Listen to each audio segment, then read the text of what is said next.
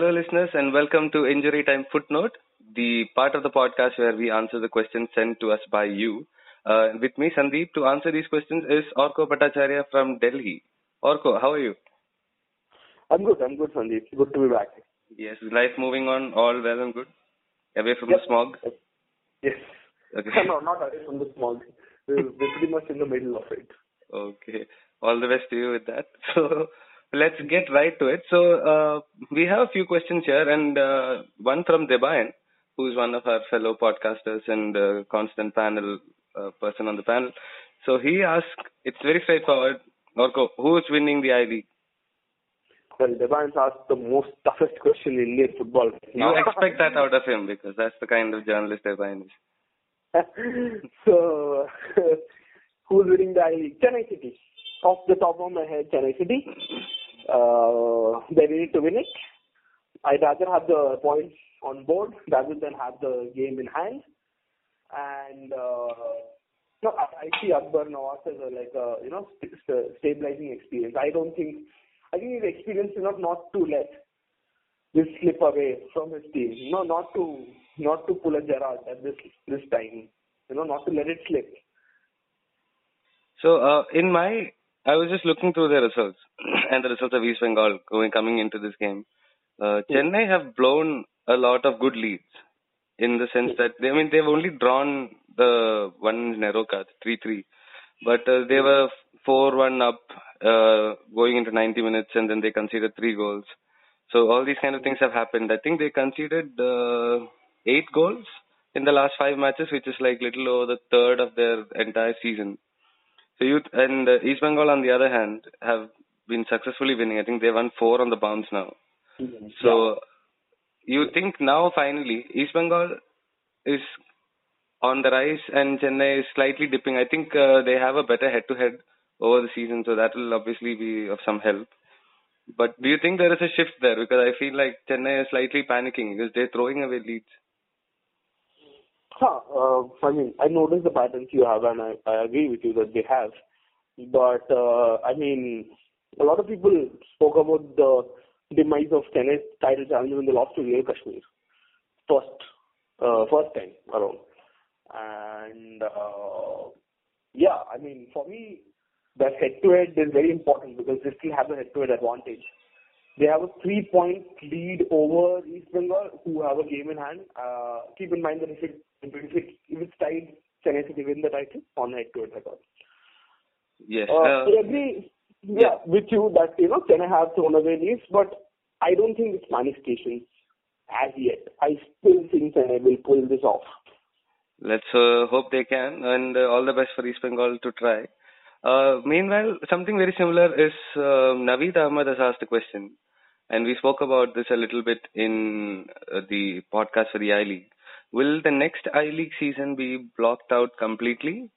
And if there is a possibility of teams shutting down? And I will add this to another question that Indian football state leagues have asked us on Twitter, which is, what do you think about the ISL becoming top division? Will it work out in the long run? So let's tackle the first one.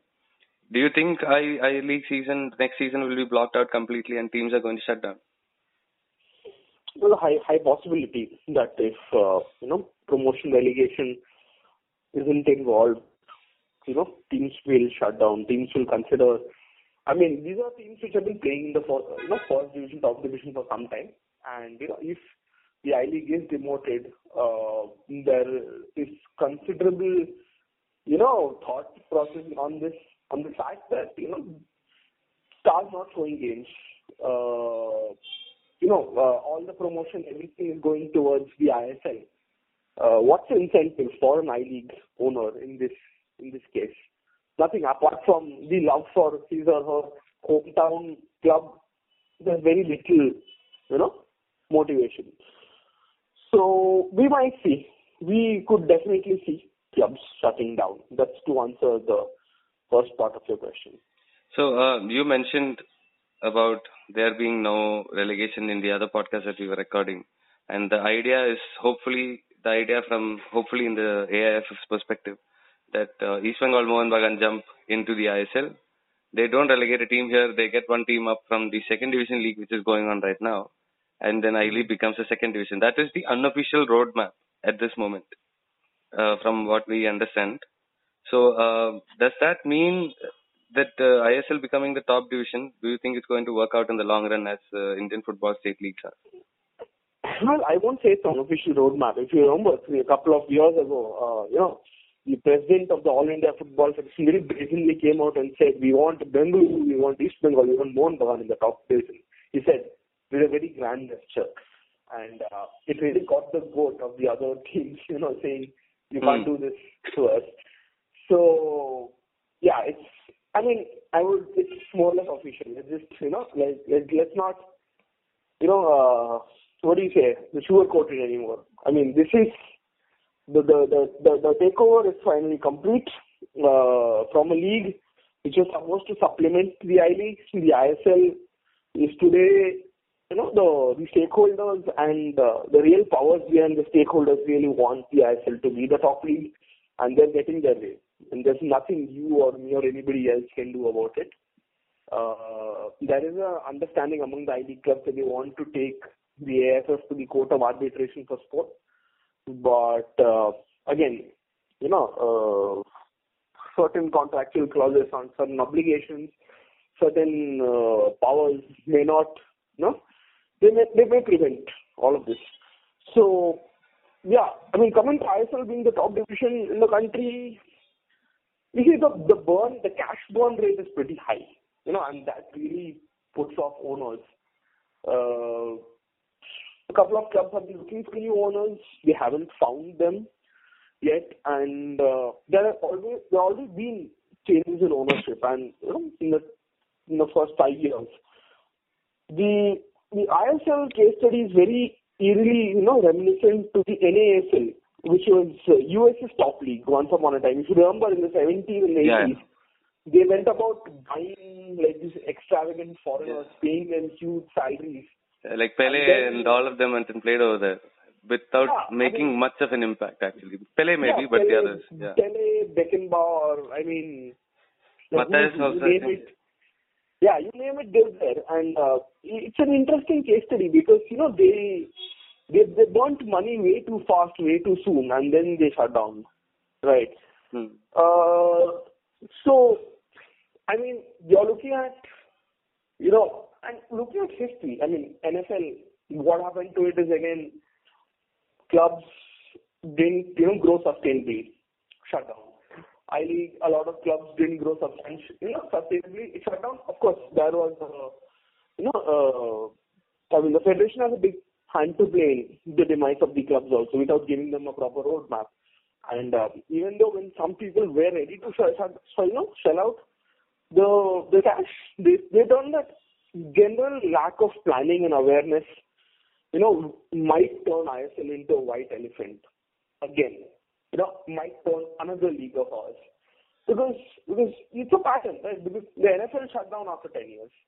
The I-League is looking at its death after 10 years, right? The ISL will complete 10 years in 2024, where there's, hopefully there will be some sense to introduce promotion relegation. But then again, there are proponents of no promotion delegation. So, for me, I'm kind of mixed. I'm kind of on the fence on the idea of ISL becoming the top league. The clubs have to reduce their costs, have to become more sustainable in the long run.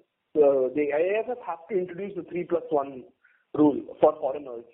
Allow only maximum four foreigners, because all of these things are bleeding the clubs dry. Hire a foreign coach. The organizers really have to look at the complaints of the clubs where they are shelling out so much money and help them streamline it. Because ultimately, what Indian football needs is a longer league. And if these clubs are burning so much money over a 4-month period, imagine if they'll be able to sustain at all over a single 7-month league. So, there are distress signals coming from a few clubs. So, the real key here is sustainability, like I said. If you don't plan your future accordingly, then boss, you can start 1,000 leagues. None of them work, really. Yes, absolutely. As far as sustainability is concerned, there is no question that they need to. But purely in the footballing sense, the 4+1 rule is sorry, the 3+1 rule is such an important one because you are expecting your clubs who play with five foreigners for the entire season when they're here, and when they go, whoever it may be, Chennai, let's say Chennai now is going for the AFC Cup. So when they are going for the AFC Cup, they have the 3+1 rule. Suddenly you realize you don't have that extra foreigner who used to make things a little bit easier for you. And then to adjust to that at the Asian level, which is significantly, although, with the fracturing, with the way that's structured now, the first round is relatively easy for India because India is probably the best team in that group, in the South Asia group. But as soon as you go to the knockout round, that level is a little higher. And I don't think we have players good enough who can switch to that and fill the space that is actually generally filled by a foreigner week in, week out in the league. And that is one concern that I have. And the second one is obviously relegation. There is no relegation or promotion, which is, you can't have a closed league. If you want to have a long-term growth, you need more games. So at least you have to promote teams from second division, which may be the I League or however you want to call it. They have to promote teams to come in. Otherwise, now itself you see, except for Chennai, who's playing well now, I think they're kind of switching focus to the AFC Cup, so they have other things to do. And this year, for some reason, even Kerala is in transition. They're playing a little better. And Delhi is a team that is slowly growing, which I think they can be a very good team in the next year if they keep the team together. So all these kind of things are coming into the picture, and we will only know in time how it goes. And actually, the 10-year thing that you pointed out is a little bit scary, honestly. And let's hope nothing like that happens in Indian football and we continue to grow. So, Orko, coming to you again with two questions on the same player again, which will be first asked by Arvind, who is one of our fellow panelists and often seen at the games with me. What do you think of Chencho's form since joining Neroka? Do you think he was not given enough chances at Bengaluru FC? And Tejas has added to this, asking how important is Chencho's performance in Neroka to be to secure a future at BSC? What do you have to say? Well, I think again when we circle back to the 3+1 rule where you have foreigners and Chencho is technically a foreigner, right? So today we really have to consider whether he's at that level, at the requisite level for them to consider him, as a foreigner worthy to be playing in the first team ahead of, say, a South American or a European striker. Again, when BFC goes into Asia, and we know because of some videos that have been shared by some members of the club that their ultimate motive is to get into Asia, right? So if does Chencho Gelson fit into that +1 role in that Asians are supposed to occupy? So these are all questions that only BFC can answer. For me, the way the ISL is run, the way Bengaluru is run, I don't think there's a future for Chencho at BFC. And of course, we've seen comments by Quadras which seem to indicate that Chencho maybe not up to the standard that he demands. But coming to Chencho's Neroka form, I think, like I said, he blew hot and cold in the match against Chennai City, but then when the time came, he scored.